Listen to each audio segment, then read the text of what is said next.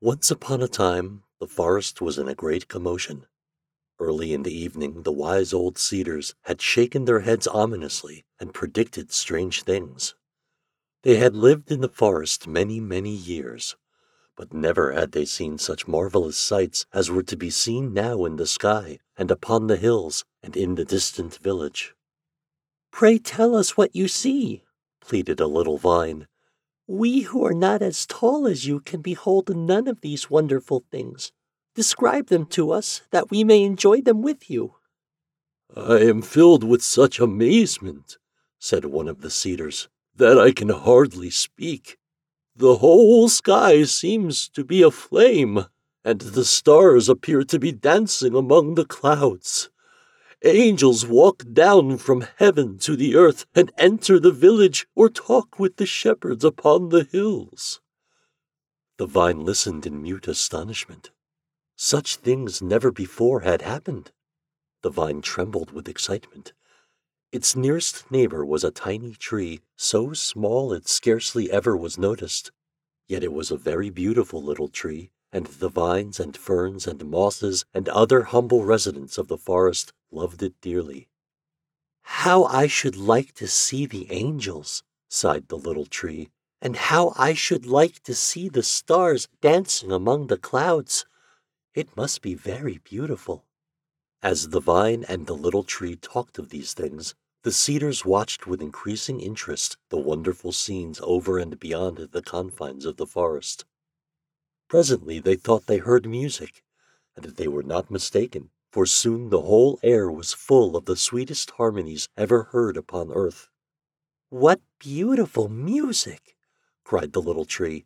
"I wonder whence it comes." "The angels are singing," said a cedar, "for none but angels could make such sweet music." "But the stars are singing too," said another cedar. "Yes, and the shepherds on the hills join in the song, and what a strangely glorious song it is." The trees listened to the singing, but they did not understand its meaning. It seemed to be an anthem, and it was of a child that had been born, but further than this they did not understand.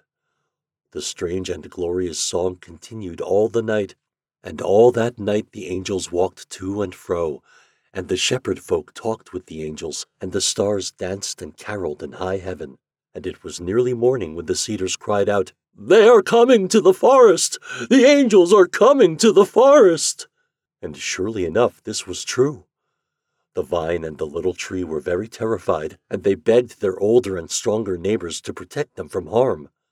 But the cedars were too busy with their own fears to pay any heed to the faint pleadings of the humble vine and the little tree. The angels came into the forest, singing the same glorious anthem about the child, and the stars sang in chorus with them until every part of the woods rang with echoes of that wondrous song. There was nothing in the appearance of this angel host to inspire fear. They were clad all in white, and there were crowns upon their fair heads, and golden harps in their hands. Love, hope, charity, compassion, and joy beamed from their beautiful faces, and their presence seemed to fill the forest with a divine peace. The angels came through the forest to where the little tree stood, and gathering around it, they touched it with their hands and kissed its little branches, and sang even more sweetly than before. And their song was about the child, the child, the child that had been born. Then the stars came down from the skies and danced and hung upon the branches of the tree, and they too sang that song, the song of the child. And all the other trees and the vines and the ferns and the mosses beheld in wonder. Nor could they understand why all these things were being done, and why this exceeding honor should be shown the little tree. When the morning came, the angels left the forest, all but one angel, who remained behind and lingered near the little tree. Then a cedar asked, "Why do you tarry with us, holy angel?" And the angel answered, "I stay to guard this little tree, for it is sacred, and no harm shall come to it." The little tree felt quite relieved by this assurance, and it held up its head more confidently than ever before. And how it thrived and grew, and waxed in strength and beauty! The cedars said they never had seen the like. The sun seemed to lavish its choicest rays upon the little tree. Heaven dropped its sweetest dew upon it, and the winds never came to the forest that they did not forget their rude manners and linger to kiss the little tree and sing it their prettiest songs. No danger ever menaced it, no harm threatened, for the angel never slept. Through the day and through the night the angel watched the little tree and protected it from all evil.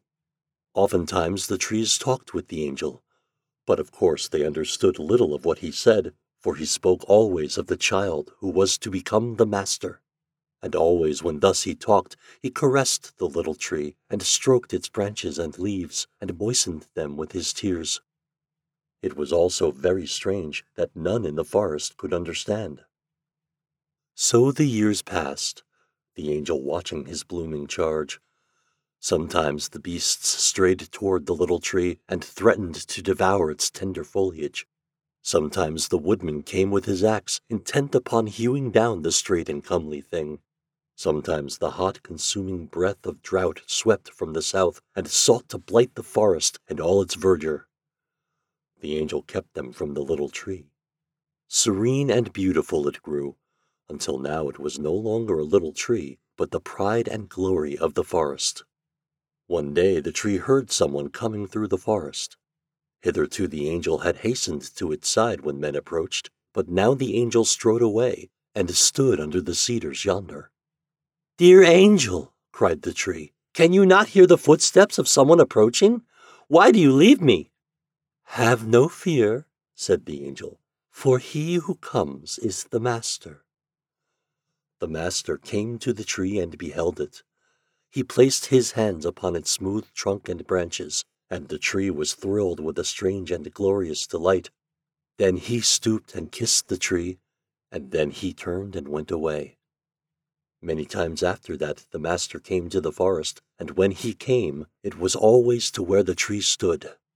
Many times he rested beneath the tree and enjoyed the shade of its foliage, and listened to the music of the wind as it swept through the rustling leaves. Many times he slept there, and the tree watched over him, and the forest was still, and all its voices were hushed, and the angel hovered near like a faithful sentinel. Ever and anon men came with the master to the forest, and sat with him in the shade of the tree, and talked with him of matters which the tree never could understand. Only it heard that the talk was of love, and charity, and gentleness, and it saw that the master was beloved and venerated by the others. It heard them tell of the master's goodness and humility, how he had healed the sick and raised the dead and bestowed inestimable blessings wherever he walked. And the tree loved the master for his beauty and his goodness, and when he came to the forest it was full of joy, but when he came not it was sad. And the other trees of the forest joined in its happiness and its sorrow, for they too loved the master, and the angel always hovered near. The master came one night alone into the forest, and his face was pale with anguish and wet with tears, and he fell upon his knees and prayed. The tree heard him, and all the forest was still, as if it were standing in the presence of death. And when the morning came, lo, the angel had gone.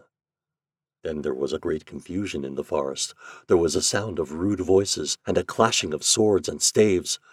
Strange men appeared, uttering loud oaths and cruel threats, and the tree was filled with terror. It called aloud for the angel, but the angel came not. "Alas!" cried the vine, "they have come to destroy the tree, the pride and glory of the forest."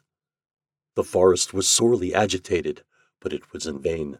The strange men plied their axes with cruel vigor, and the tree was hewn to the ground.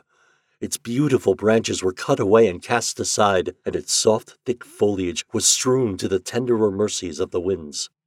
"They are killing me!" cried the tree. "Why is not the angel here to protect me?" But no one heard the piteous cry, none but the other trees of the forest, and they wept, and the little vine wept too. Then the cruel men dragged the despoiled and hewn tree from the forest, and the forest saw that beauteous thing no more.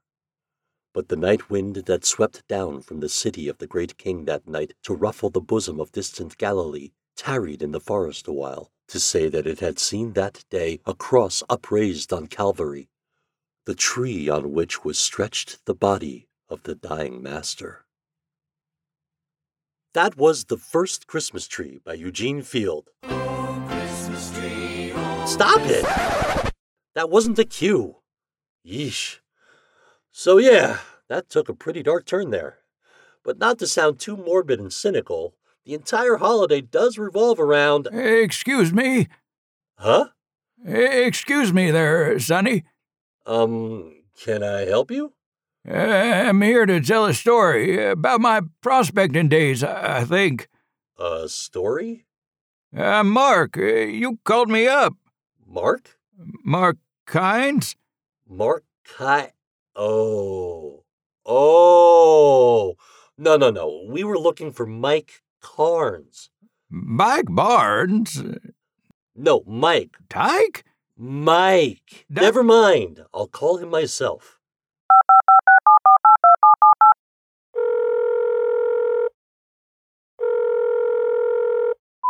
Hello? Hey, Mike, it's Chris. Oh, hey, man, what's up? You still good to do Ring Once for Death? Yeah, sure. Let me just grab the script. Excellent. Thanks, buddy. So, should I just go then? Oh, yeah, fine.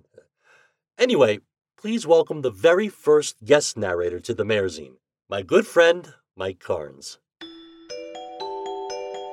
Ring Once for Death by Robert Arthur.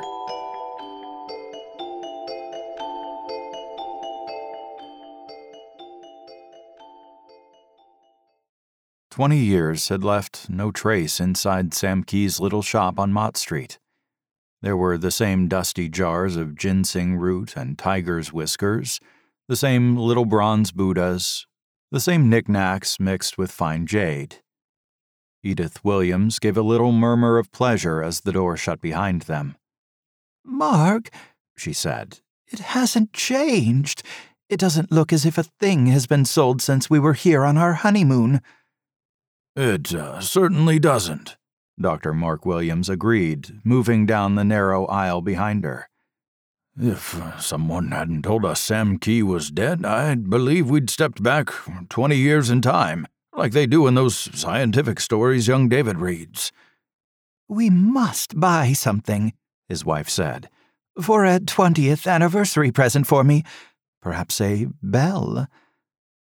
From the shadowy depths of the shop, a young man emerged, American in dress and manner despite the Asian contours of his face and eyes. "Good evening," he said. "May I show you something?" "We think we want a bell," Dr. Williams chuckled, "but we aren't quite sure. You're Sam Key's son?"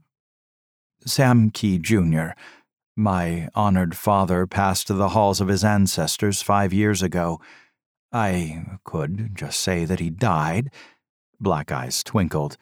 "But customers like the more flowery mode of speech. They think it's quaint." "I think it's just nice and not quaint at all," Edith Williams declared. "We're sorry your father is dead. We'd hoped to see him again. 20 years ago, when we were a very broke young couple on a honeymoon, he sold us a wonderful rose crystal necklace for half price." "I'm sure he still made a profit." The black eyes twinkled again.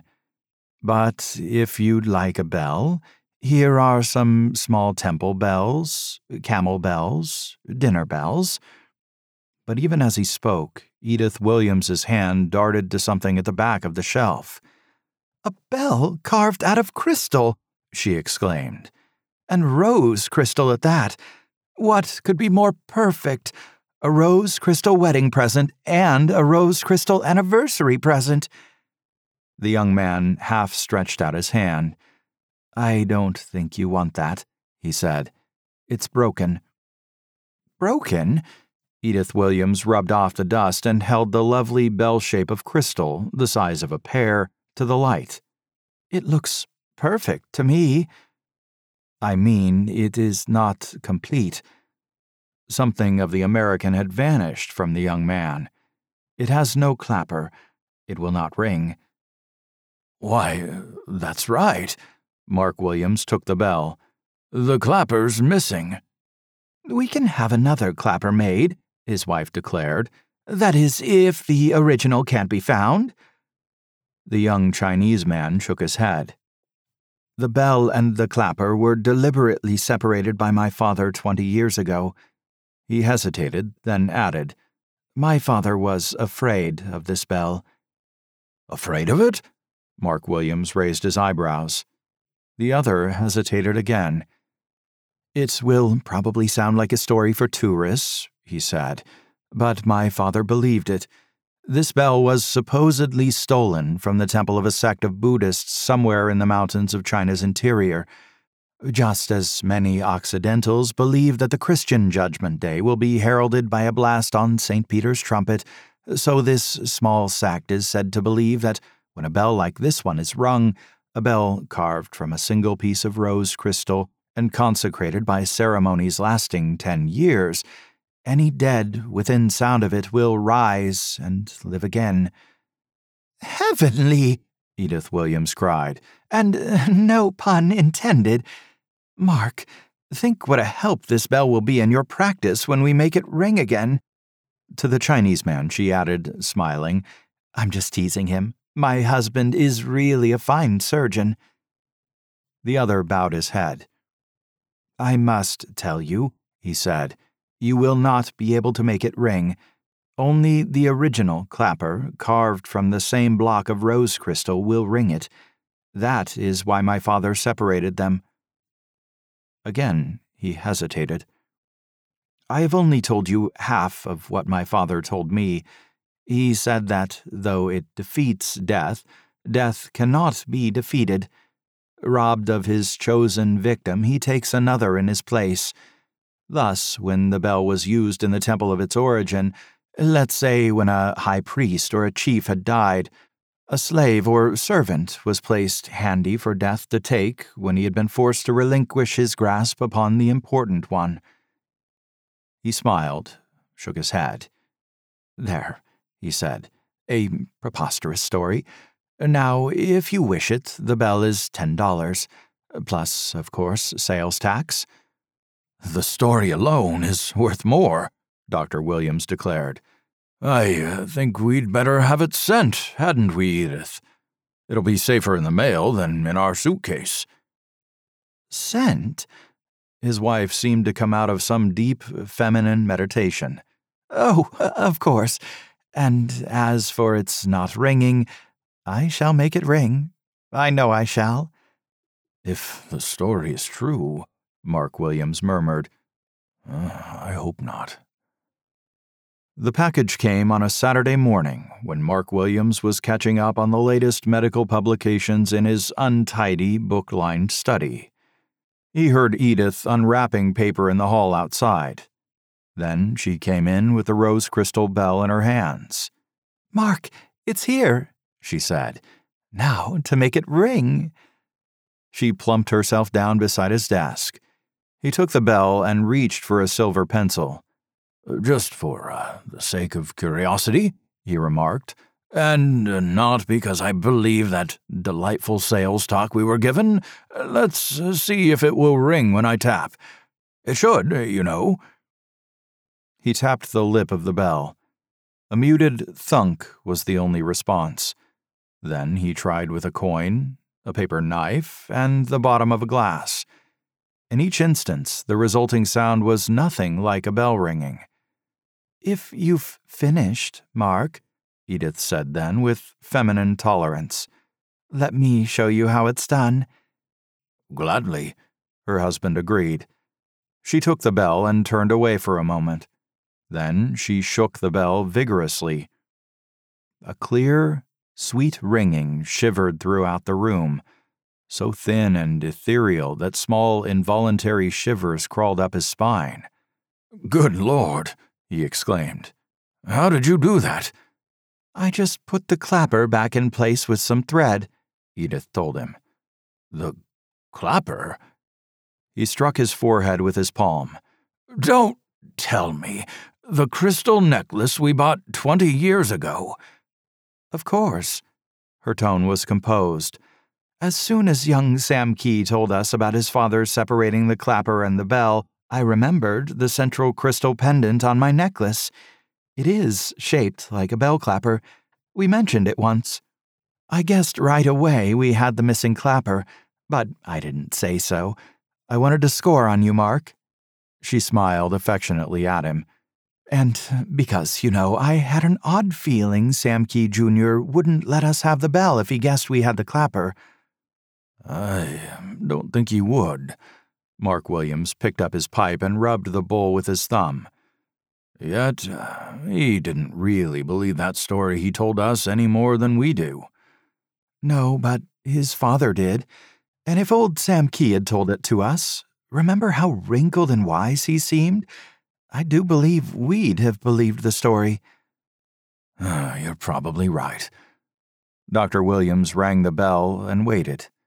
The thin, sweet sound seemed to hang in the air a long moment, then was gone. "Nope," he said. "Nothing happened. Although, of course, that may be because there was no deceased around to respond."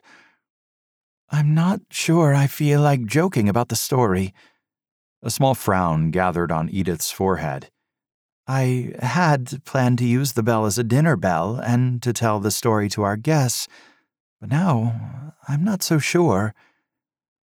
Frowning, she stared at the bell until the ringing of the telephone in the hall brought her out of her abstraction. "Sit still, I'll answer." She hurried out. Dr. Williams, turning the rose crystal bell over in his hand, could hear the sudden tension in her voice as she answered. He was on his feet when she re-entered. "An emergency operation at the hospital," she sighed. "Nice young man. Automobile accident. Fracture of the skull, Dr. Amos says.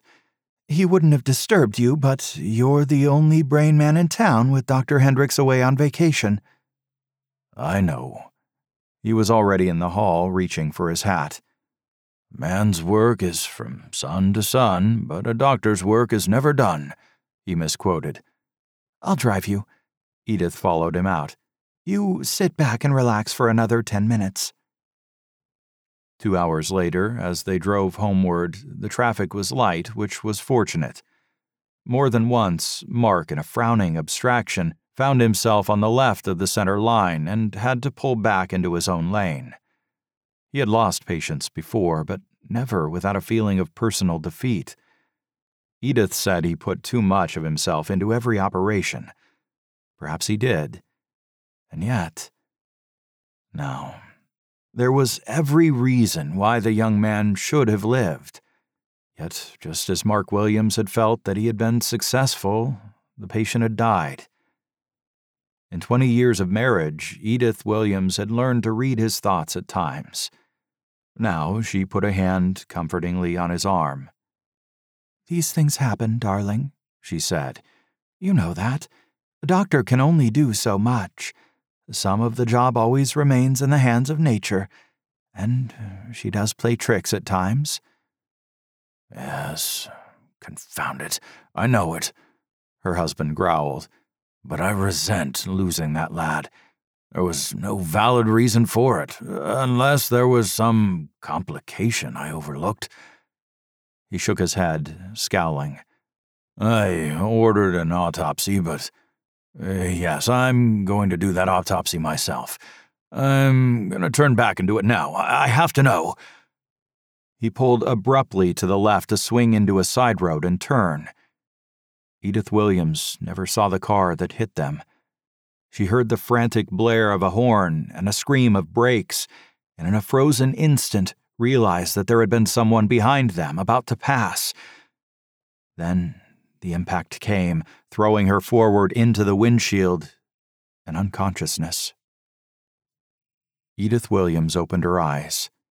Even before she realized that she was lying on the ground and that the figure bending over her was a state trooper, she remembered the crash. Her head hurt, but there was no confusion in her mind. Automatically, even as she tried to sit up, she accepted the fact that there had been a crash, help had come, and she must have been unconscious for several minutes at least. "Hey, lady, take it easy," the trooper protested. "You had a bad bump. You gotta lie still until the ambulance gets here. It'll be along in 5 minutes." "Mark?" Edith said, paying no attention. "My husband, is he all right?" "Now, lady, please. He's being taken care of. You—" But she was not listening. Holding to his arm, she pulled herself to a sitting position. She saw their car on its side, some yards away. Other cars pulled up around them. A little knot of staring people. She saw them and dismissed them. Her gaze found her husband, lying on the ground a few feet away, a coat folded beneath his head. Mark was dead. She had been a doctor's wife for 20 years, and before that a nurse. She knew death when she saw it. "Mark." The word was spoken to herself, but the trooper took it for a question. "Yes, lady," he said. "He's dead. He was still breathing when I got here, but he died 2-3 minutes ago." She got to her knees. Her only thought was to reach his side. She scrambled across the few feet of ground to him, still on her knees, and crouched beside him, fumbling for his pulse. There was none. There was nothing. Just a man who had been alive and now was dead. Behind her, she heard a voice raised. She turned. A large, disheveled man was standing beside the trooper, talking loudly. "Now listen, officer," he was saying. "I'm telling you again, it wasn't my fault. The guy pulled sharp left right in front of me, not a thing I could do. It's a wonder we weren't all 3 of us killed. You can see by the marks on their car, it wasn't my fault." Edith Williams closed her mind to the voice. She let Mark's hand lie in her lap as she fumbled in her bag, which was somehow still clutched in her fingers. She groped for a handkerchief to stem the tears which would not be held back. Something was in the way.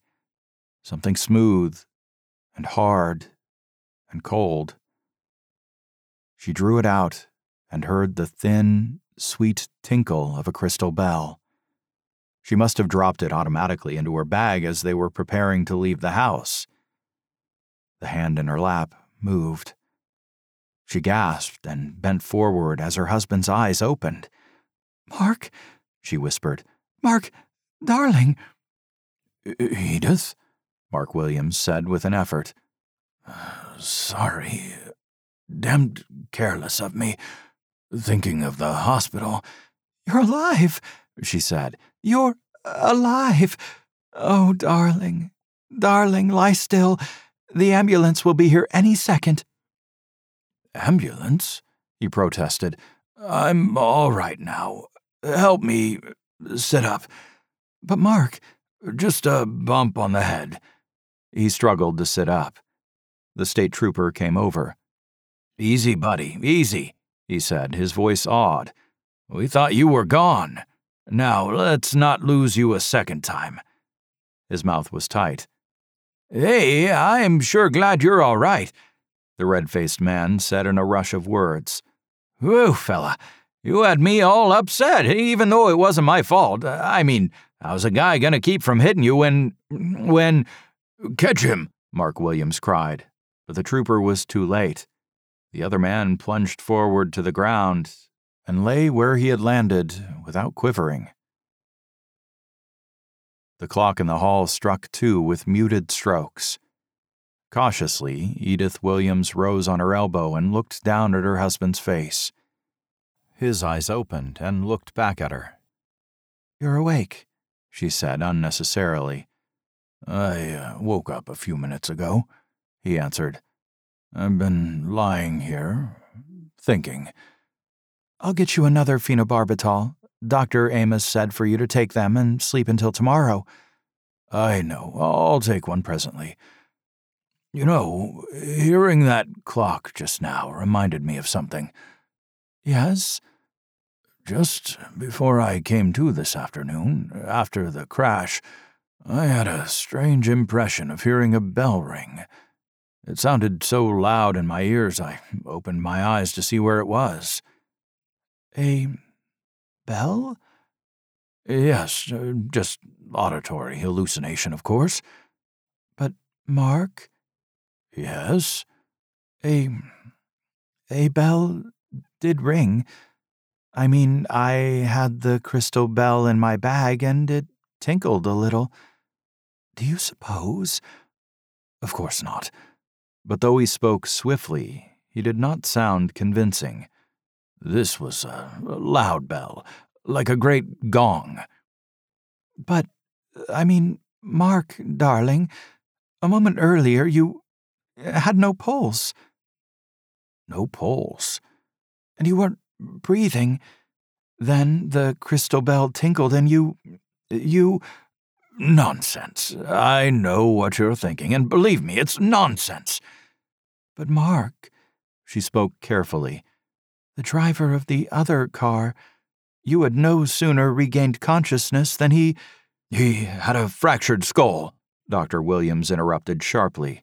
The ambulance intern diagnosed it.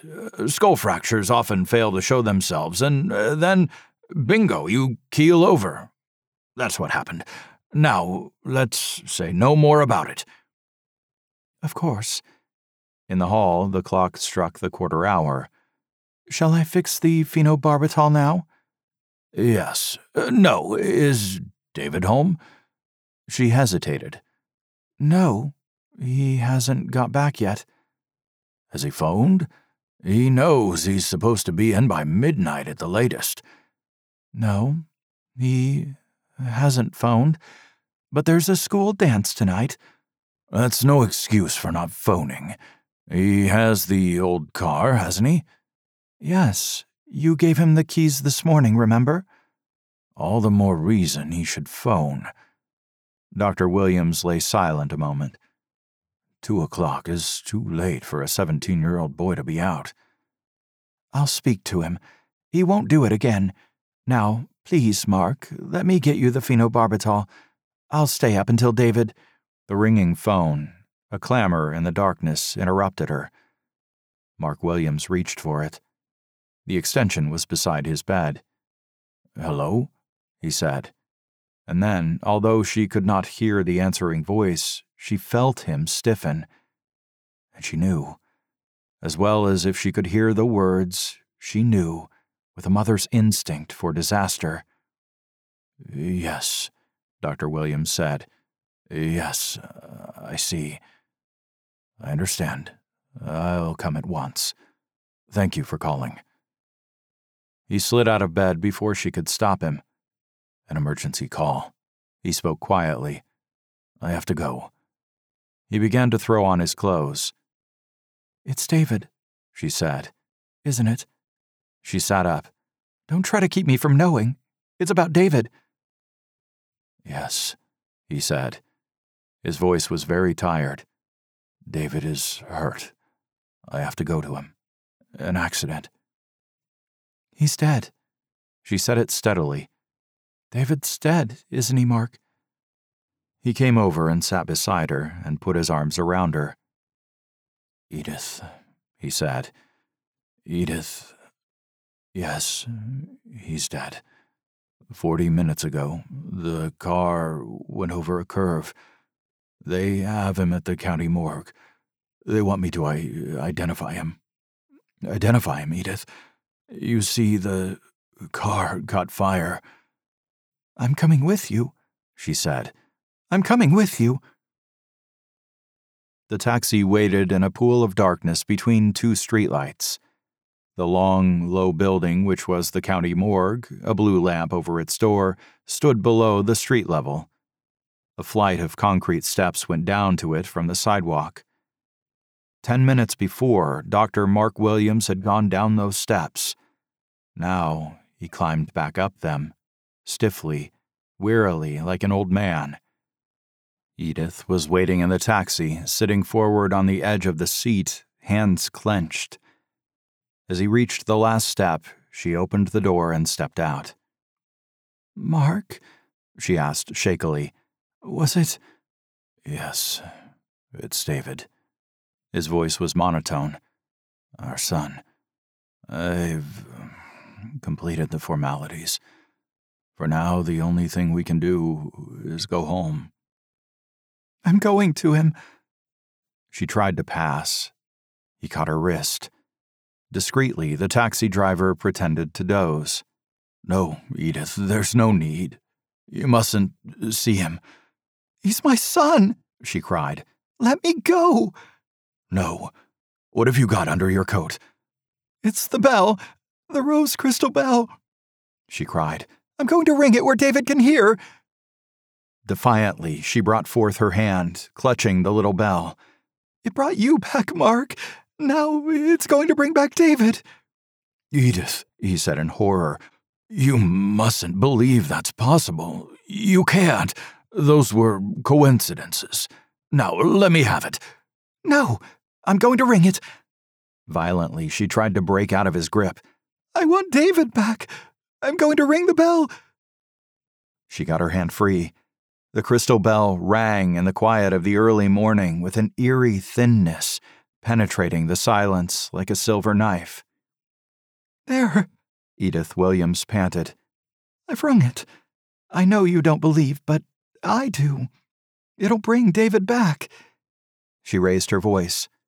David, she called. David, son, can you hear me?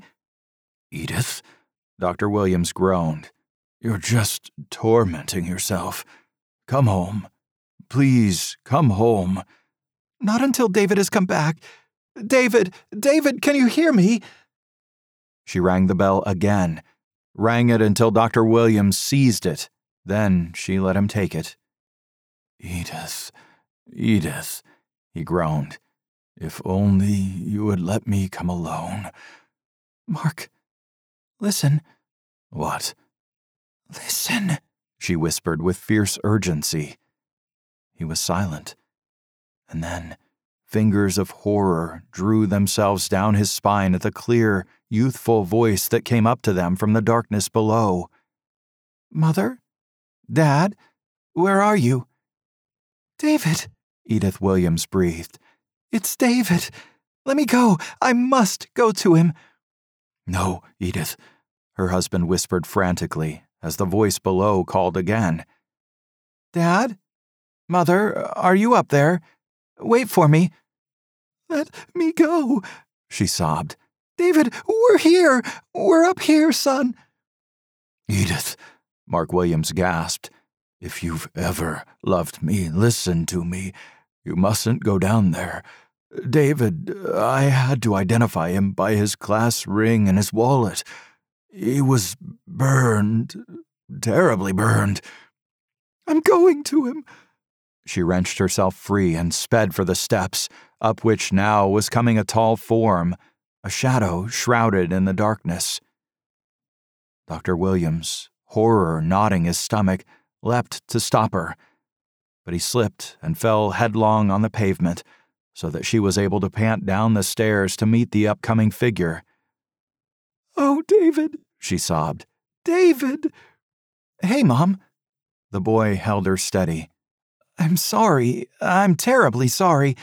But I didn't know what had happened until I got home and you weren't there. And then one of the fellows from the fraternity called me. I realized they must have made a mistake and you'd come here, and I called for a taxi and came out here. My taxi let me off at the entrance around the block, and I've been looking for you down there. Poor Pete. Pete? She asked. Pete Friedberg? He was driving the old car. I lent him the keys and my driver's license. I shouldn't have, but he's older and kept bugging me. Then it's Pete who was killed? She gasped. Pete who was burned? Yes, Pete. I feel terrible about lending him the car, but he was supposed to be a good driver. And then them calling you and Dad thinking it was me. Then Mark was right. Of course he was right. She was laughing and sobbing now. It's just a bell. A pretty little bell, that's all. Bell? I don't follow you, Mom. Never mind. Edith Williams gasped. It's just a bell. It hasn't any powers over life and death. It doesn't bring back and it doesn't take away. But let's get back up to your father. He may be thinking that the bell really worked. They climbed the rest of the steps. Dr. Mark Williams still lay where he had fallen headlong on the pavement. The cab driver was bending over him, but there was nothing to be done. The crystal bell had been beneath him when he fell, and it had broken. One long, fine splinter of crystal was embedded in his heart.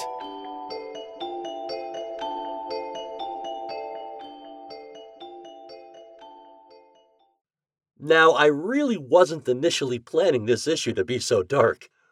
I had worked out featuring Mike in December with this story, and this was the best place to put it.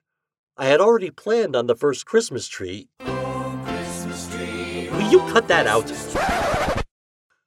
So I sat down to read it to see if I could make it work at all. So I'm reading it going, well, isn't this quaint? And then I got to the end and, oh boy. As it turns out, the stories kind of work together. And if we take this through line of death and rebirth, we come to a fairy tale. Yes, a fairy tale. The Juniper Tree by the Brothers Grimm. And if you're at all familiar with the Grimm Bros, you know what kind of fairy tales they actually write. I like fairy tales. Didn't you go home already? You've got a buffet table. That's my pantry. Yeesh. So here we are, the Juniper Tree.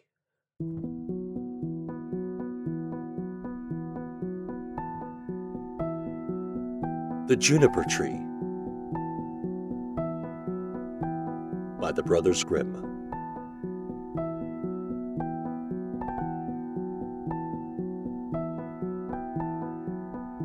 Long, long ago, some 2,000 years or so, there lived a rich man with a good and beautiful wife. They loved each other dearly, but sorrowed much that they had no children. So greatly did they desire to have one that the wife prayed for it day and night, but still they remained childless. In front of the house there was a court, in which grew a juniper tree. One winter's day the wife stood under the tree to peel some apples, and as she was peeling them, she cut her finger, and the blood fell on the snow. "Ah," sighed the woman heavily, "if I had but a child as red as blood and as white as snow." And as she spoke the words, her heart grew light within her, and it seemed to her that her wish was granted, and she returned to the house feeling glad and comforted. A month passed, and the snow had all disappeared. Then another month went by, and all the earth was green. So the months followed one another, and first the trees budded in the woods, and soon the green branches grew thickly intertwined, and then the blossoms began to fall. Once again the wife stood under the juniper tree, and it was so full of sweet scent that her heart leapt for joy, and she was so overcome with happiness that she fell on her knees. Presently the fruit became round and firm, and she was glad and at peace. But when they were fully ripe, she picked the berries and ate eagerly of them, and then she grew sad and ill. A little while later she called her husband and said to him, weeping, "If I die, bury me under the juniper tree." Then she felt comforted and happy again, and before another month had passed, she had a little child. And when she saw that it was as white as snow and as red as blood, her joy was so great that she died. Her husband buried her under the juniper tree and wept bitterly for her. By degrees, however, his sorrow grew less, and although at times he still grieved over his loss, he was able to go about as usual, and later on he married again. He now had a little daughter born to him. The child of his first wife was a boy, who was as red as blood and as white as snow. The mother loved her daughter very much, and when she looked at her, and then looked at the boy, it pierced her heart to think that he would always stand in the way of her own child, and she was continually thinking how she could get the whole of the property for her. This evil thought took possession of her more and more, and made her behave very unkindly to the boy. She drove him from place to place with cuffings and buffetings, so that the poor child went about in fear and had no peace from the time he left school to the time he went back. One day the little daughter came running to her mother in the storeroom and said, "Mother, give me an apple." "Yes, my child," said the wife, and she gave her a beautiful apple out of the chest. The chest had a very heavy lid and a large iron lock. "Mother," said the little daughter again, "may not brother have one too?" The mother was angry at this, but she answered, "Yes, when he comes out of school." Just then she looked out of the window and saw him coming, and it seemed as if an evil spirit entered into her, for she snatched the apple out of her little daughter's hand and said, "You shall not have one before your brother." She threw the apple into the chest and shut it too. The little boy now came in, and the evil spirit in the wife made her say kindly to him, "My son, will you have an apple?" But she gave him a wicked look. "Mother," said the boy, "how dreadful you look! Yes, give me an apple." The thought came to her that she would kill him. "Come with me," she said, and she lifted up the lid of the chest. "Take one out for yourself." And as he bent over to do so, the evil spirit urged her, and crash! Down went the lid, and off went the little boy's head. Then she was overwhelmed with fear at the thought of what she had done. "If only I can prevent anyone knowing that I did it," she thought. So she went upstairs to her room and took a white handkerchief out of her top drawer. Then she set the boy's head again on his shoulders and bound it with the handkerchief so that nothing could be seen, and placed him on a chair by the door with an apple in his hand. Soon after this, little Marlene came up to her mother, who was stirring a pot of boiling water over the fire, and said, "Mother, brother is sitting by the door with an apple in his hand, and he looks so pale. And when I asked him to give me the apple, he did not answer, and that frightened me." "Go to him again," said her mother, "and if he does not answer, give him a box on the ear." So little Marlene went, and said, "Brother, give me that apple." But he did not say a word. Then she gave him a box on the ear, and his head rolled off. She was so terrified at this that she ran crying and screaming to her mother. "Oh," she said, "I have knocked off brother's head." And then she wept, and nothing would stop her. "What have you done?" said her mother. "But no one must know about it, so you must keep silence. What is done can't be undone. We will make him into puddings." And she took the little boy and cut him up, made him into puddings, and put him in the pot. But Marlene stood looking on, and wept, and her tears fell into the pot so that there was no need of salt. Presently the father came home and sat down to his dinner. He asked, "Where is my son?" The mother said nothing, but gave him a large dish of black pudding, and Marlene still wept without ceasing. The father again asked, "Where is my son?" "Oh," answered the wife, "he is gone into the country to his mother's great uncle. He is going to stay there some time." "What has he gone there for? And he never even said goodbye to me." "Well, he likes being there, and he told me he should be away quite 6 weeks. He is well looked after there." "I feel very unhappy about it," said the husband, "in case it should not be all right, and he ought to have said goodbye to me." With this he went on with his dinner, and said, "Little Marlene, why do you weep? Brother will soon be back."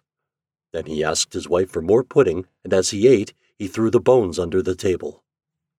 Little Marlene went upstairs and took her best silk handkerchief out of her bottom drawer, and in it she wrapped all the bones from under the table and carried them outside, and all the time she did nothing but weep. Then she laid them in the green grass under the juniper tree, and she had no sooner done so than all her sadness seemed to leave her, and she wept no more. And now the juniper tree began to move, and the branches waved backwards and forwards, first away from one another and then together again, as it might be someone clapping their hands for joy. After this a mist came round the tree, and in the midst of it there was a burning as of fire, and out of the fire there flew a beautiful bird that rose high into the air, singing magnificently. And when it could no more be seen, the juniper tree stood there as before, and the silk handkerchief and the bones were gone. Little Marlene now felt as light-hearted and happy as if her brother were still alive, and she went back to the house and sat down cheerfully to the table and ate. The bird flew away and alighted on the house of a goldsmith and began to sing. My mother killed her little son, my father grieved when I was gone. My sister loved me best of all. She laid her kerchief over me and took my bones that they might lie underneath the juniper tree. Kiwit, kiwit, what a beautiful bird am I. The goldsmith was in his workshop making a gold chain when he heard the song of the bird on his roof. He thought it so beautiful that he got up and ran out, and as he crossed the threshold he lost one of his slippers.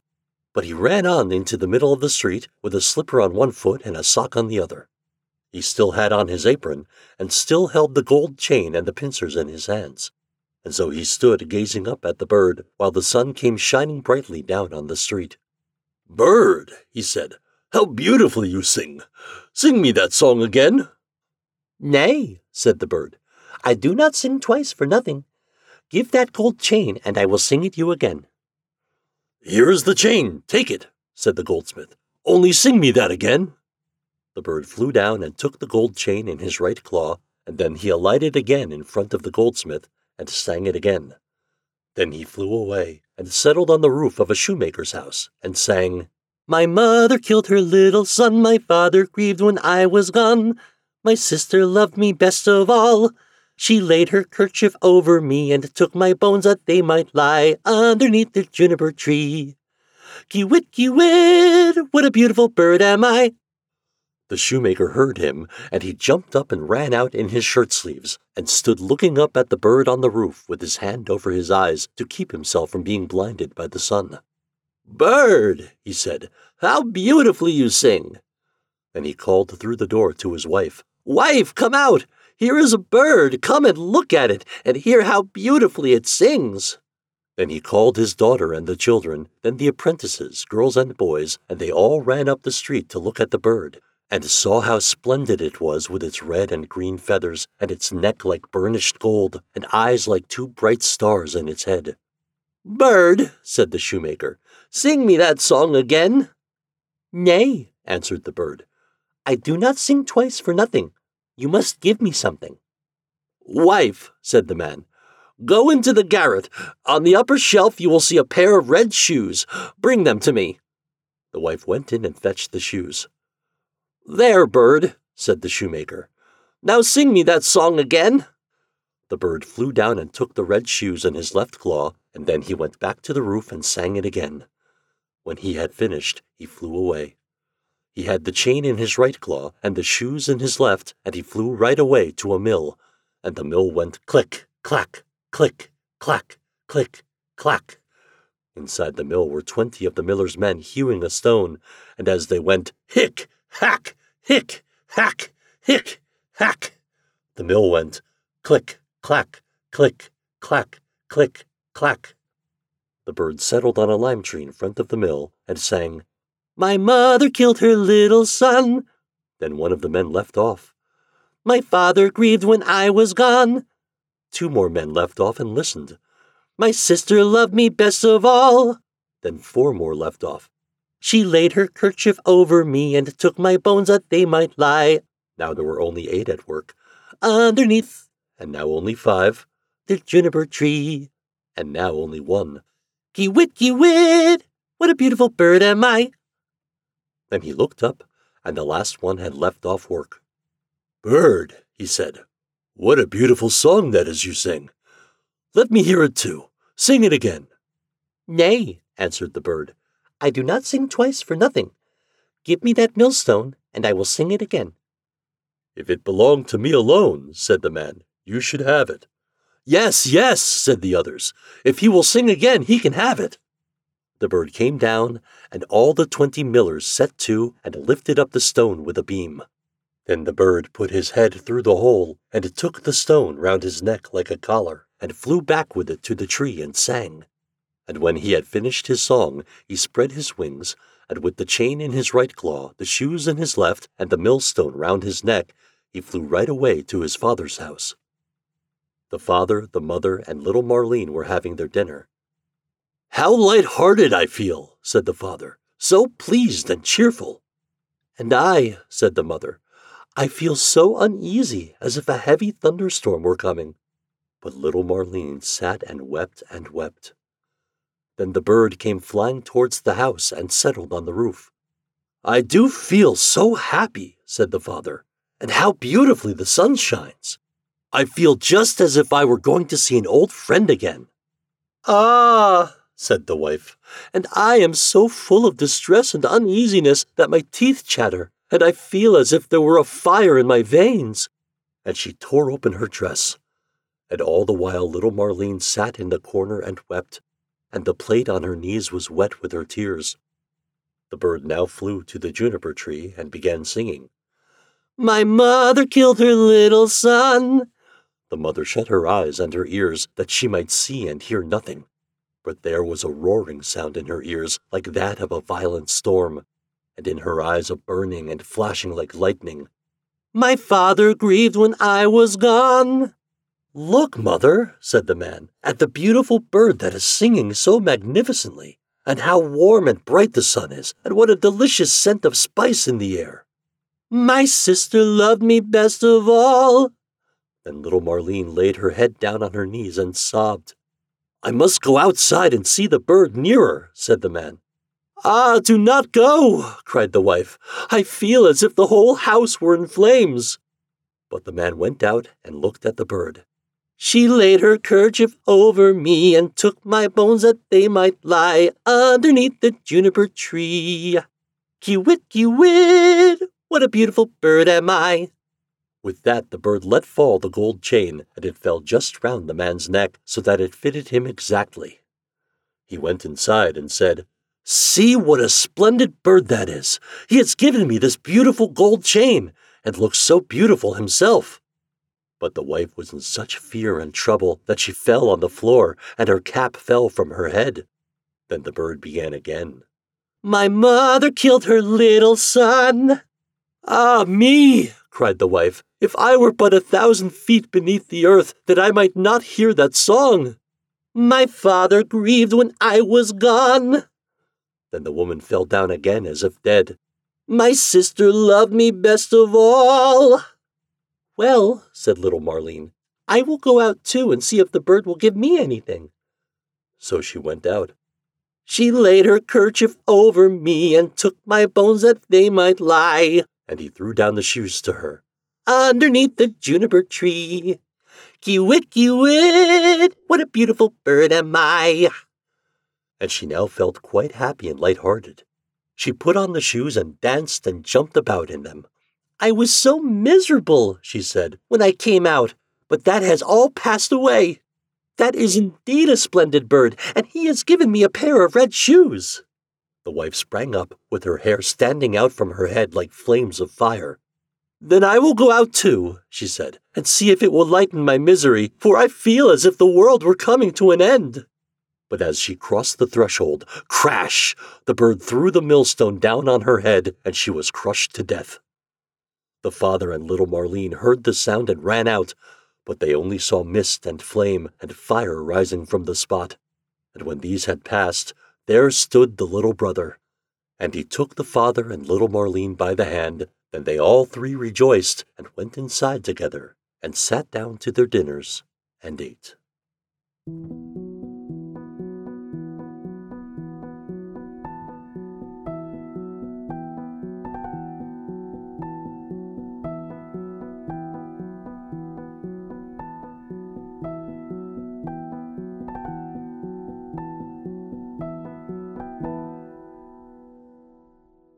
I did abridge the story a bit to remove 3 more times of that song. It just kept repeating over and over. That was a nice song. Thank you. You've got a lovely singing voice. Didn't you go home yet? You've got a bar. That's my liquor cabinet. Good gravy.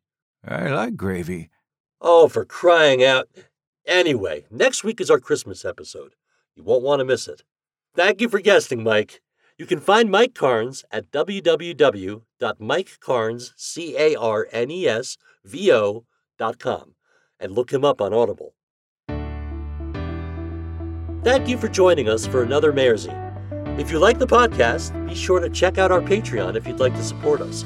Patrons get early access, downloadable files to listen to offline, behind-the-scenes shenanigans, a Discord server for said shenanigans, and a bonus story each month not aired on the podcast. You can find the Patreon page at www.patreon.com/Mayorzi.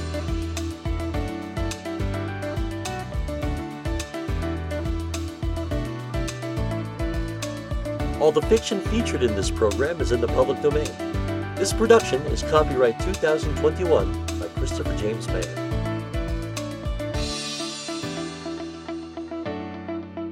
Thanks for listening, and I'll catch you next week.